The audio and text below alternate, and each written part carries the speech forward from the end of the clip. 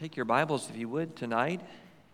We'll be reading just the last paragraph of 2 Peter chapter 3.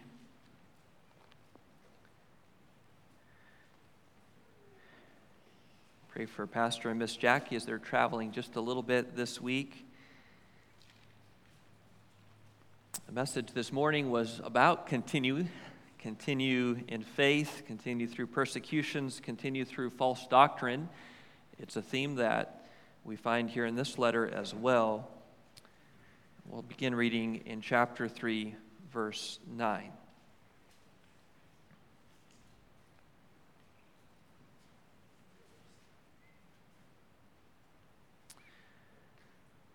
says, "The Lord is not slack concerning his promise, as some men count slackness, but is long-suffering to usward, not willing that any should perish, but that all should come to repentance. But the day of the Lord will come as a thief in the night, in the which the heavens shall pass away with a great noise, and the elements shall melt with fervent heat. The earth also and the works that are therein shall be burned up. Seeing then that all these things shall be dissolved, what manner of persons ought ye to be in all holy conversation and godliness, looking for and hastening unto the coming of the day of God, wherein the heavens being on fire shall be dissolved, and the elements shall melt with fervent heat. Nevertheless, we, according to his promise, look for new heavens and a new earth, wherein dwelleth righteousness. Wherefore, beloved, seeing that ye look for such things, be diligent that ye may be found of him in peace, without spot and blameless. And account that the longsuffering of our Lord is salvation, even as our beloved brother Paul also, according to the wisdom given unto him, hath written unto you, as also in all his epistles, speaking in them of these things, in which are some things hard to be understood, which they that are unlearned and unstable wrest, as they do also the other scriptures unto their own destruction. Ye therefore, beloved, seeing ye know these things before, beware lest ye also, being led away with the error of the wicked, fall from your own steadfastness, but grow in grace and in the knowledge of our Lord and Savior Jesus Christ. To him be glory both now and forever. Amen." Let's pray briefly. Father, we are thankful for your word, and we do pray that your Spirit would teach us through our time in it all day today, whether in classes or services this morning, and even in our time in your word tonight. We ask it in Christ's name. Amen. Well, this letter is the last word of Peter. He writes these words knowing that the remaining portion of his life is quickly coming to a close. The sun is setting very quickly on his life. It's very possible that the Apostle Paul has already ended his ministry in martyrdom. And so he's writing now as a older man, knowing his time is coming to an end, and he wants to encourage people. He wants to leave them this last letter to instruct them. And he says some interesting things. It's nothing really dramatically new, but if you look at it in verse number 13. He says, in actually chapter 1 in verse number 13, he says, "Yea, I think it meet, as long as I am in this tabernacle, to stir you up by putting you in remembrance, knowing that shortly I must put off this my tabernacle, even as our Lord Jesus Christ has showed me." So Peter knows that, using the word tabernacle as a metaphor for his physical body, that his time in his tabernacle, his time in this body is about to be put off. Very shortly, he's going to be done with this physical life here on this earth. And he knows this partly because the Lord Jesus had told him this in John chapter 21. If you remember where he's talking to Peter and he says, "Peter, do you love me?" Peter says, "Yes." He says, "Feed my sheep." At the end of that passage, Jesus will say about Peter, he says, "At the end of your life, people are going to take you where you don't want to go. You're going to end your life in a martyr's death." Peter's aware of that. He's lived out his life, and he's knowing somehow that that time is very soon.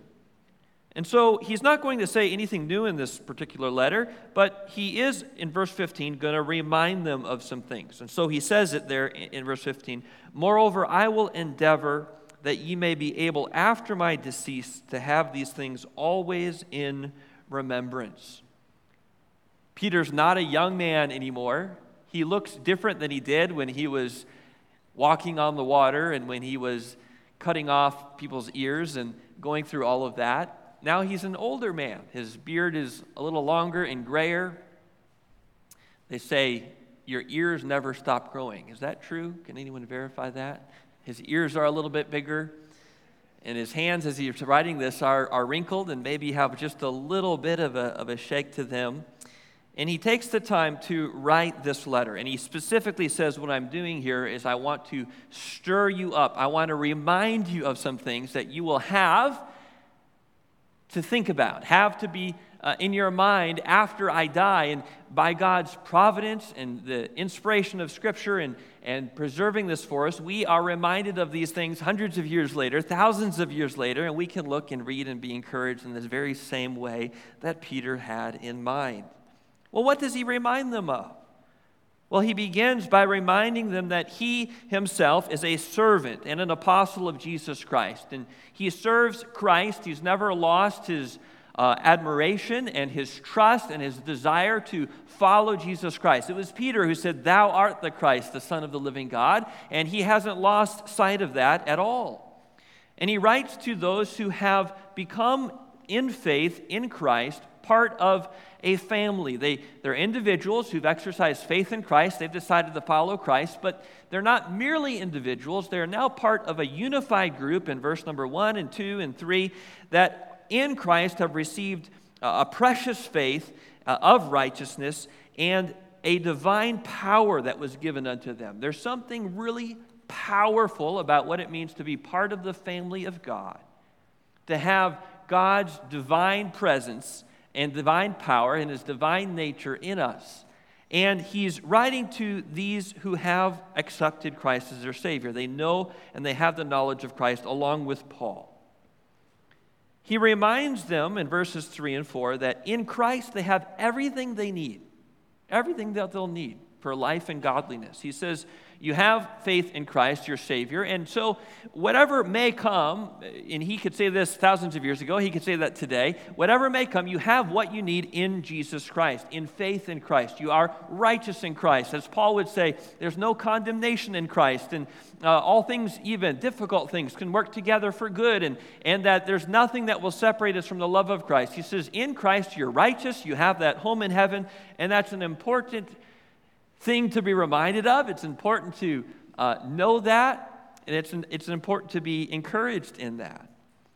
We sang this song, I believe, last week, and I'll just read the words. Sometimes we sing and aren't always able to process or meditate on the words, but I think these words are very fitting with what it means to have this sufficiency in Christ.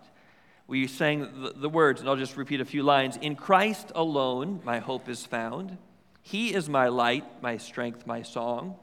This cornerstone, the solid ground, firm through the fiercest drought and storm. What heights of love, what depths of peace, when fears are stilled, when striving cease. No guilt in life, no fear in death. This is the power of Christ in me. No power of hell, no scheme of man can pluck me from his hand till he returns and calls me home. Here in the power of Christ I'll stand. He says you have everything you need for life and godliness. You have Christ and you have faith in Christ and you're given this nature. And he says this divine power. And so he's encouraging them that as they're living out their life, it's really incredible what you have in Christ. And he's encouraging us to follow him in living out our life, burning it out for Christ, knowing that no matter what comes, God's power is sufficient. And then he says to encourage them, he says, in verse number 4, whereby, knowing the knowledge of God, whereby are given unto us exceeding great and precious promises, that by these ye might be partakers of the divine nature, having escaped the corruption that is in the world through lust. And so he says what you have is really valuable, in fact, precious promises from God. And he doesn't go through here and he lists them. It's just 3 chapters. It's not a very long letter. He doesn't take the time to spell it out. So we can imagine what he means by these great and precious promises that he is reflecting on. And Peter got the opportunity to spend time with Jesus himself. And so, no doubt in my mind, he's hearing the memory of these promises that Jesus himself spoke to him about. Perhaps he remembers what Jesus said in giving the Great Commission in Matthew chapter 28. The disciples are there listening, and he says these things. He says, "All power is given unto me in heaven and in earth. Go ye therefore and teach all nations, baptizing them in the name of the Father and of the Son and of the Holy Ghost, teaching them to observe all things whatsoever I have commanded you. And you know it, right? Lo, I am with you always, even unto the end of the world. Amen." No matter where Peter will go, and it took him a while to go out and to speak to people like Cornelius and begin to give the gospel even to the Gentiles. And he preached boldly, and the gospel began to spread, and he got to see that in the life of his ministry, and that promise that no matter where you go, Peter, I'll be with you. No matter where Christians go, no matter the rumblings of the fall of Jerusalem and some of the things beginning to take place there that were out of any one person's control, Peter could say, I know God's presence, Christ's presence is with me. I know that Jesus has ascended up into heaven, but he promised the Comforter would come. The Comforter has come, and so God's presence is with me no matter where I go. You and I are sitting a long way away from where Peter was sitting and writing, geographically. But God's presence is with us these years later across the globe. And it's a wonderful, precious promise that Peter, no doubt, had in his mind.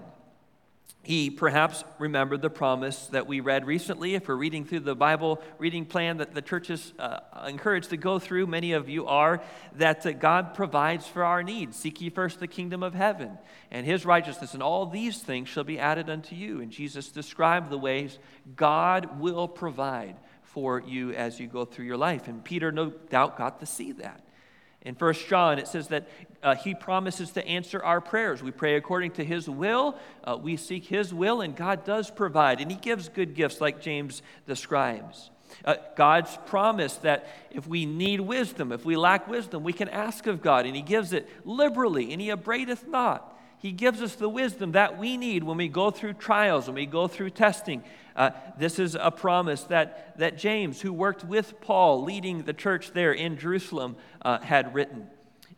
He gives us peace in Philippians chapter 4. Be anxious for nothing, but with prayer, let your requests be made known unto God. And the peace of God that passes understanding will control our minds instead of all the anxieties that so often can overwhelm us. In Psalms chapter 46, it says that God is a very present help, even in times of trouble, and he's a refuge. He's a place of safety. We already mentioned what Paul said in Romans chapter 8 about God's, nothing can separate us from the love of God. Nothing we can imagine, nothing future, past, and what Jesus said about no one being able to pluck us out of God's hand. And so there are many precious promises that we have in mind that Peter wanted to remind his readers about as he is passing off the scene. Then what else does he remind them of? And that's kind of the purpose of the message tonight. What else does he remind them of? Well, in verse number 5, he says, and besides this, giving all diligence, so besides all the promises, the divine power that's given to us, the faith we have in Christ, besides all of this, giving all diligence, add to your faith. Add to your faith. And he gives a list of a few things that they can add to their faith. And he wants them to understand something about how they need to live out their life. Now, we may have this impression about the Christian life. It's possible to have this impression. I think it's a wrong impression. I think this is what Peter's getting at. This idea that this is like the Christian life is a little bit like the subway, the train you take. So we lived not too far from Chicago, and I got the opportunity to ride the subway in Manhattan, and even got to see a couple rats, real rats, while I was there. It was exciting. But whether Chicago or New York, I've had this experience, maybe you've had it as well. You get on the subway, and it's a little confusing, to know what line you're supposed to be on. You don't want to end up completely in the wrong part of the city. And so you're paying attention, you're trying to pay attention the whole time. There's always someone in that subway car who's asleep. And when I say asleep, they're completely asleep. And you wonder how they know when they get to the right stop. Like somehow they're subconscious. They do their ride along a lot. They just know how many minutes it takes, or they feel the tracks feel different some parts than others. I don't know what it is, but there are people who are just asleep on the subway. Lest we think that the Christian life is we get on the train and somehow we just go to sleep and we wait for the train to reach its destination, that is what we're called to do. We put our faith and trust in Christ, and we know that our destination is secure. We know we have a home in heaven, but somehow the journey of the Christian life is going to just be being asleep on the train and wake me up when I get there. That isn't what Peter is describing. That's not what he's encouraging those who are with him, have faith in Christ and are following Christ. He says, I want you to use some diligence to add to your faith different things. I want you to grow. I want you to go through this life, not asleep on a train, but this is a journey. This is something that you're going to experience, and God is going to do something in you through this journey that you are going to grow. And he offers some different ways that they are expected to grow. And we should grow as well. Peter had seen a lot in his lifetime. Peter knew what it was like to experience ups and downs and peaks and valleys and go on this journey. And Peter himself, in his life's experience, is calling us to follow him, to join him in these different things. Peter had seen others in their journey. He had seen someone very close to him and the other apostles talk to Jesus and walk with Jesus and go out into the villages and preach and heal. He had seen Judas seemingly start well and fail miserably. He had experienced someone named Saul who was just the worst possible guy you could imagine, just a thorn in the flesh of the Christian ministry. He had been there to stone Stephen, and then he saw Saul converted and become a Christian and then serve and serve the Lord faithfully. Peter himself had experienced his own ups and downs where he was ready to follow Christ with, charge hell with a squirt gun, and then he denied Christ, and he saw Christ restore him. And so he had gone through these different things himself as he had grown. And so he's using his last letter here to encourage and to remind and help us to grow.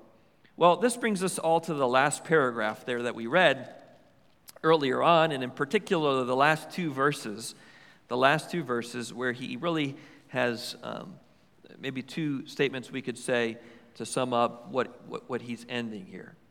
He says, Ye therefore, brethren, seeing ye know these things before, beware lest ye also, being led away from the error of the wicked, fall from your own steadfastness. And so he says, I want you to beware or be on guard. I want you to, as you go through the Christian life, I want you to have an awareness about this life. I want you to have a sober mind. I want you to understand some of the seriousness about what it means to be on this journey as a Christian. He says, there are others who've come before, and I want you to beware lest ye also, those I'm writing to, would be possibly led away by the error of the wicked, that you'd fall from your own steadfastness. I won't take a lot of time here tonight, but Peter uses this letter to warn the Christian family not only to be aware of false teachers and false doctrine, which we even spent time talking about this morning, and some who have fallen, and some whom we might consider as enemies to the cross of Christ, or perhaps have just gotten away from their steadfastness. But he says to beware lest they also be led away from their own steadfastness. Well, when a newborn is brought into the world, a baby, as it begins its life as a newborn infant into the world, it needs at least two things to thrive. It needs an immune system and it needs an appetite. And it needs both of those things. And so on one hand, a baby is putting everything into its mouth that possibly can, and that doesn't change for quite a while. And so it's good. It's very important that a baby, desire the sincere milk of the word that you can grow thereby. And so babies are eating, they have an appetite, that's all great. They begin to thrive and to grow. And along with that, it's also very important that a baby begins to develop a good immune system. If they're going to be putting everything in sight in their mouth, it's important that they're beginning, and some of that isn't bad, right? They're being exposed to some things. And so I'm a big advocate of letting them just eat dirt and crawl around in the restaurant floors and all of that. That's all great. But they need to develop an immune system as they are exposed to different things out there in the world. And we also need to be thinking people, be growing people, giving diligence to what God is teaching us through His Word and allowing the Scripture and the Holy Spirit to be a filter as we journey through this Christian life, and that we're growing. And so doctrinally, we need to be careful, and then in practice, because it seems like Peter is saying, I want you not only to be careful about false teachers, but I want you to be careful lest you be pulled away and you fall from your own steadfastness. James has something similar to say in terms of warning. He says this in James chapter 4, verse 8. He says, draw nigh to God, and He will draw nigh to you. Cleanse your hands, ye sinners. Purify your hearts, you double-minded. Be afflicted and mourn and weep. Let your laughter be turned to mourning. Let your joy to heaviness. Humble yourselves in the sight of the Lord, and He shall lift you up. He says, James, I want you to take your life journey seriously. And I want you to draw nigh to the Lord. I want you to draw close to the Lord. He'll draw nigh to you. And I want you to be humble. I don't want you to get so lifted up in pride or that you're asleep, that you get pulled away. Let's not forget that we have our hope in Jesus, that we have our righteousness in Him, and let us not get so full of ourselves, self-confident, or whatever the case may be, that we can fall. Pride goeth before the fall, right? The haughty spirit leads to destruction. Who was it? Peter was only so well aware that seemed to be the most distant, the most resistant to Christ and the message of Christ. Well, it seems like it was the Pharisees. It seems like it was those who were in that time the most religious, the ones who seemed to be the most close to God in their own way, as they were meticulous about following certain parts of the law at least. It's interesting, isn't it, that Jesus will tell a parable. He'll tell a parable for the benefit of the Pharisees, and he'll tell it about a father who had two sons, and one son goes off into the world and has a terrible experience. He wastes all the money. He comes to the end of himself. It's just awful, but then he repents. He comes back to the father. The father embraces him. And he ends that whole parable with a little bit of an unresolved tension. The older brother won't come into the party. The older brother is having a hard time showing any sort of forgiveness to the younger brother. And he's out there in the field, and he hasn't yet come and joined the father. He hasn't yet joined the son. There's something about his pride at this point that is keeping him distant from the father and distant from the son. And so Peter understood that about the Pharisees. And so we need to be careful lest we live an empty life, the empty life of the prodigal, or the pride of the older brother. Our hope is in Jesus. And this was Jesus. He was humble, He was a servant, He was steadfast, and we follow Him. And so He says, be on guard, be aware of this possibility. There are real dangers out there. But then He says this, He says, grow in grace, grow in grace. And this we have there in verse number 18. And this really is His last word, isn't it? It's the last sentence there, the last two sentences. But grow in grace and in the knowledge of our Lord and Savior, Jesus Christ. To Him be glory both now and forever. Amen. Peter was a good example of someone who grew in grace. And we get to watch him grow throughout his life. In some ways, at least when he was younger, he was a man of contradiction. There were things about his impulses that as we watch them, we see good and we see bad. It was Peter who walked on the water, and he drew his sword and cut off Malchus's ear, and he got into some things that he didn't know how to get out of. And it was also Peter who was the quickest to respond when there was questions about who Jesus was. He says, "Thou art the Christ, the Son of the living God." It was Peter who denied Christ when the moment got real, and Peter was afraid for his life, and they were identifying him as someone who was associated with Jesus when Jesus was on trial and was about to be crucified. Peter was the one who said, I don't know anything about that guy. I have nothing to do with him. He denied Jesus. But then it was Jesus who, after the resurrection, would find Peter, and he would say to Peter, "Peter, do you love me?" What was Peter's answer? "Yes, I do love you." And then Jesus would say, and Jesus knew his heart, he'd say, "Okay, feed my sheep. Feed my sheep." And what did Peter do? He fed his sheep. He encouraged his brothers. He helped preach. He preached one of the great sermons in the book of Acts. And we saw it with great boldness and great maturity and great faithfulness. And we see that here in 1 Peter and 2 Peter, these letters he writes, a picture of someone who's faithful and mature. He grew. He exemplified what we read about in verse number 5. And so if you go back there, let's read through this list a little bit more. 2 Peter chapter 1 and verse 5. "And besides this, giving all diligence, add to your faith virtue, and to virtue knowledge, and to knowledge temperance, and to temperance patience, and to patience godliness, and to godliness brotherly kindness, and to brotherly kindness charity. For if these things be in you and abound, they make you that ye shall be neither barren nor unfruitful in the knowledge of our Lord Jesus Christ." He says, if you have faith in Christ and you add to your faith these things with the power of God and with the promises that He's already provided for us, He says you'll grow, and if you do grow, you'll be thriving. You will abound. And so grow.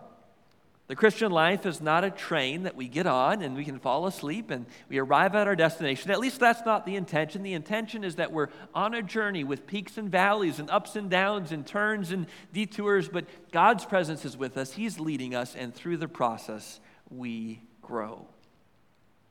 Be on guard and grow.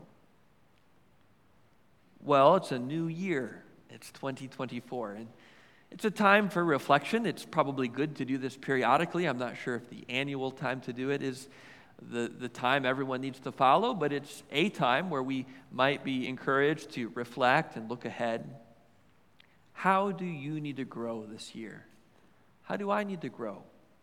Do I need to be intentional about growing? Do I need to give all diligence to grow? We know we're to grow in grace.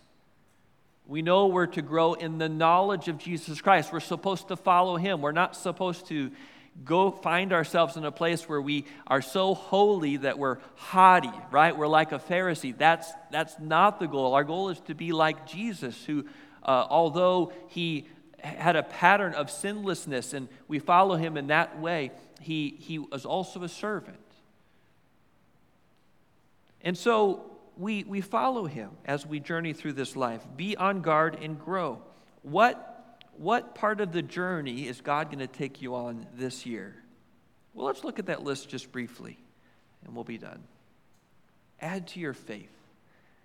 Of course, the most important thing is that you have actually put your faith, that you're trusting in what Jesus Christ has accomplished for us. You know, the Jews had a problem. Paul will say they went about establishing their own righteousness. And there's a tendency to do that. There's a tendency to trust in my own record, to defend ourselves when we're really called on the carpet. And it's more difficult for us to just say, I was wrong. Jesus said, I would like to take your sin and give you my righteousness. I have lived a life that is an example to you to live, but you haven't lived, and I laid down my life on the cross, and my blood was shed, and you can have my righteousness. I'll take the wrath of God on your behalf, and God's justice will be satisfied. And it's important for us to let go of ourselves, to trust in Christ, and to have eternal life that comes through faith in Christ. And then we're to add to our faith. We're going to continue in our faith, but we're to add to our faith virtue. Virtue is the idea of exercising the courage to do what you know is good to do. There's a certain moral courage that goes along with virtue. Maybe it would be helpful to write down the things on a notebook, maybe the one that we have. What do I know to do that I'm not doing? What are the things that I'm anxious about that I need to give to the Lord? I need to write them down, and then you can put in your calendar or your digital calendar or your reminders to come revisit that. Give it to the Lord in prayer, and then come back in a month, in 30 days or 60 days, and see what God has done in those areas of those anxieties that you've given to the Lord. But to be intentional, not to just kind of float through life, but to give diligence to grow. What is it that you know to do that you're not doing, that you need to exercise courage in? What about knowledge? Making the effort to learn, and God will teach us. He'll give us wisdom.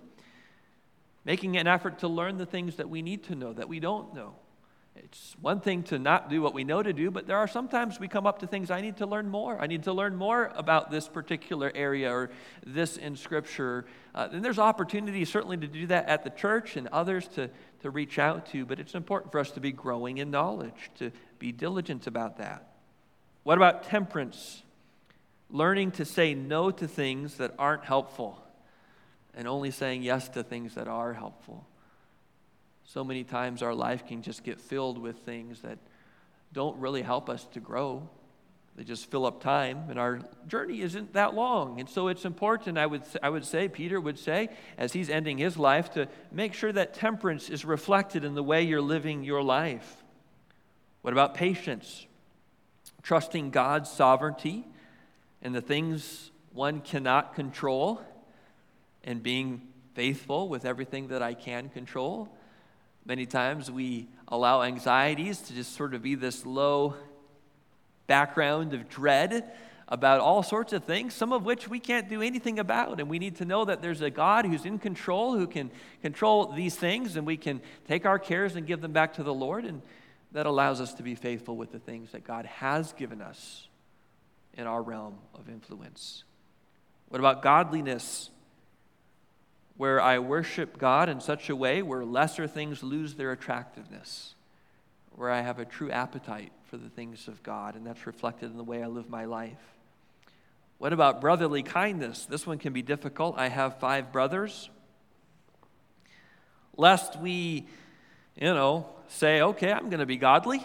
I'm going to go be a monk, shave my head, and go live in a monastery somewhere and, just be separated from everybody. No, Peter's saying, I want you to learn to love your brothers. I want you to learn to love the people around you. I want you to learn to be kind to them. I want you to be a real friend to real people when they have warts and all. I want you to learn to grow together with others. And this happens wonderfully in marriage and in families and in church families and in communities. And I'm thankful to be a part of one of those.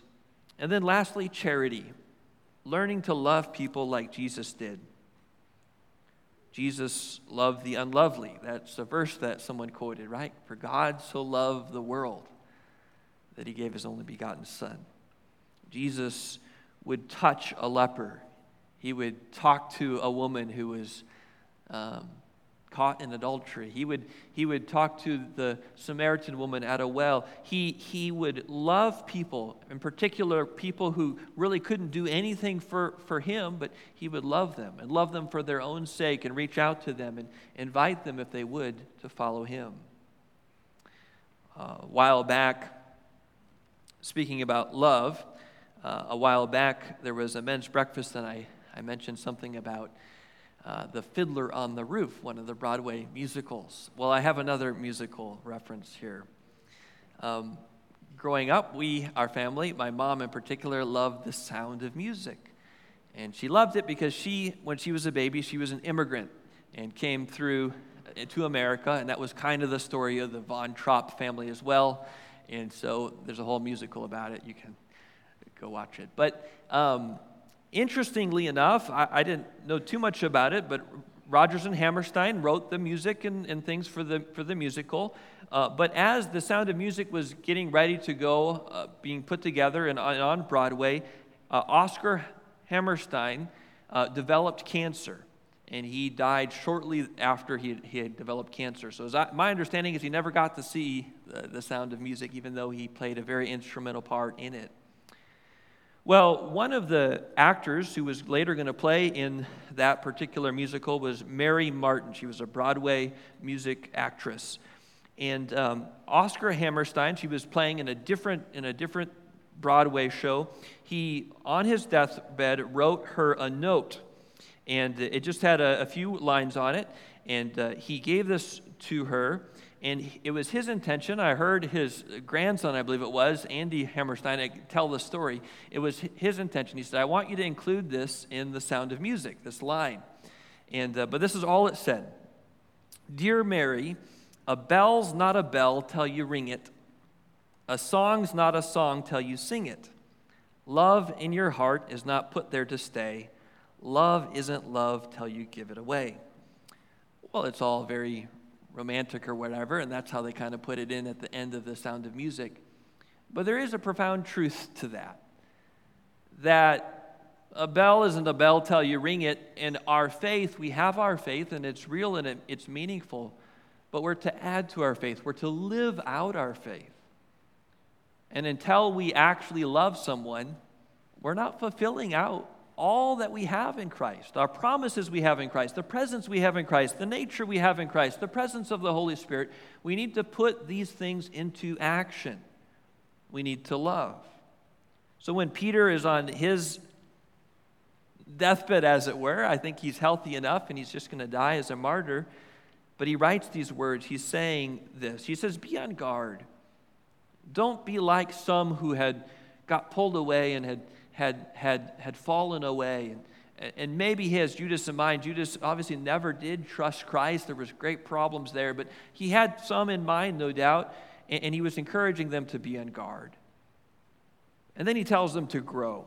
Grow in grace and in the knowledge of the Lord and Jesus Christ. As you journey through life, learn. Be diligent to learn. Be intentional about learning. If you grow in these areas, if you add to your faith virtue and you put these things into practice, God's going to teach you remarkable things and accomplish in your life whatever God's plan is for you. It might not be the life of Peter. In fact, Peter was going to be a martyr, and they were all wondering what was going to happen to John, right? If Peter's going to be a martyr, what about John? And what was Jesus' answer? You worry about you. And that's what Jesus is calling us to do as well. We're not on a train to be asleep and to somehow magically awake at that new heaven and new earth. We will, and we look forward to that. But as we journey, let's make sure we're diligent to add to our faith. Let's pray. Father, we are thankful for your word and for the encouragement of just a letter like this.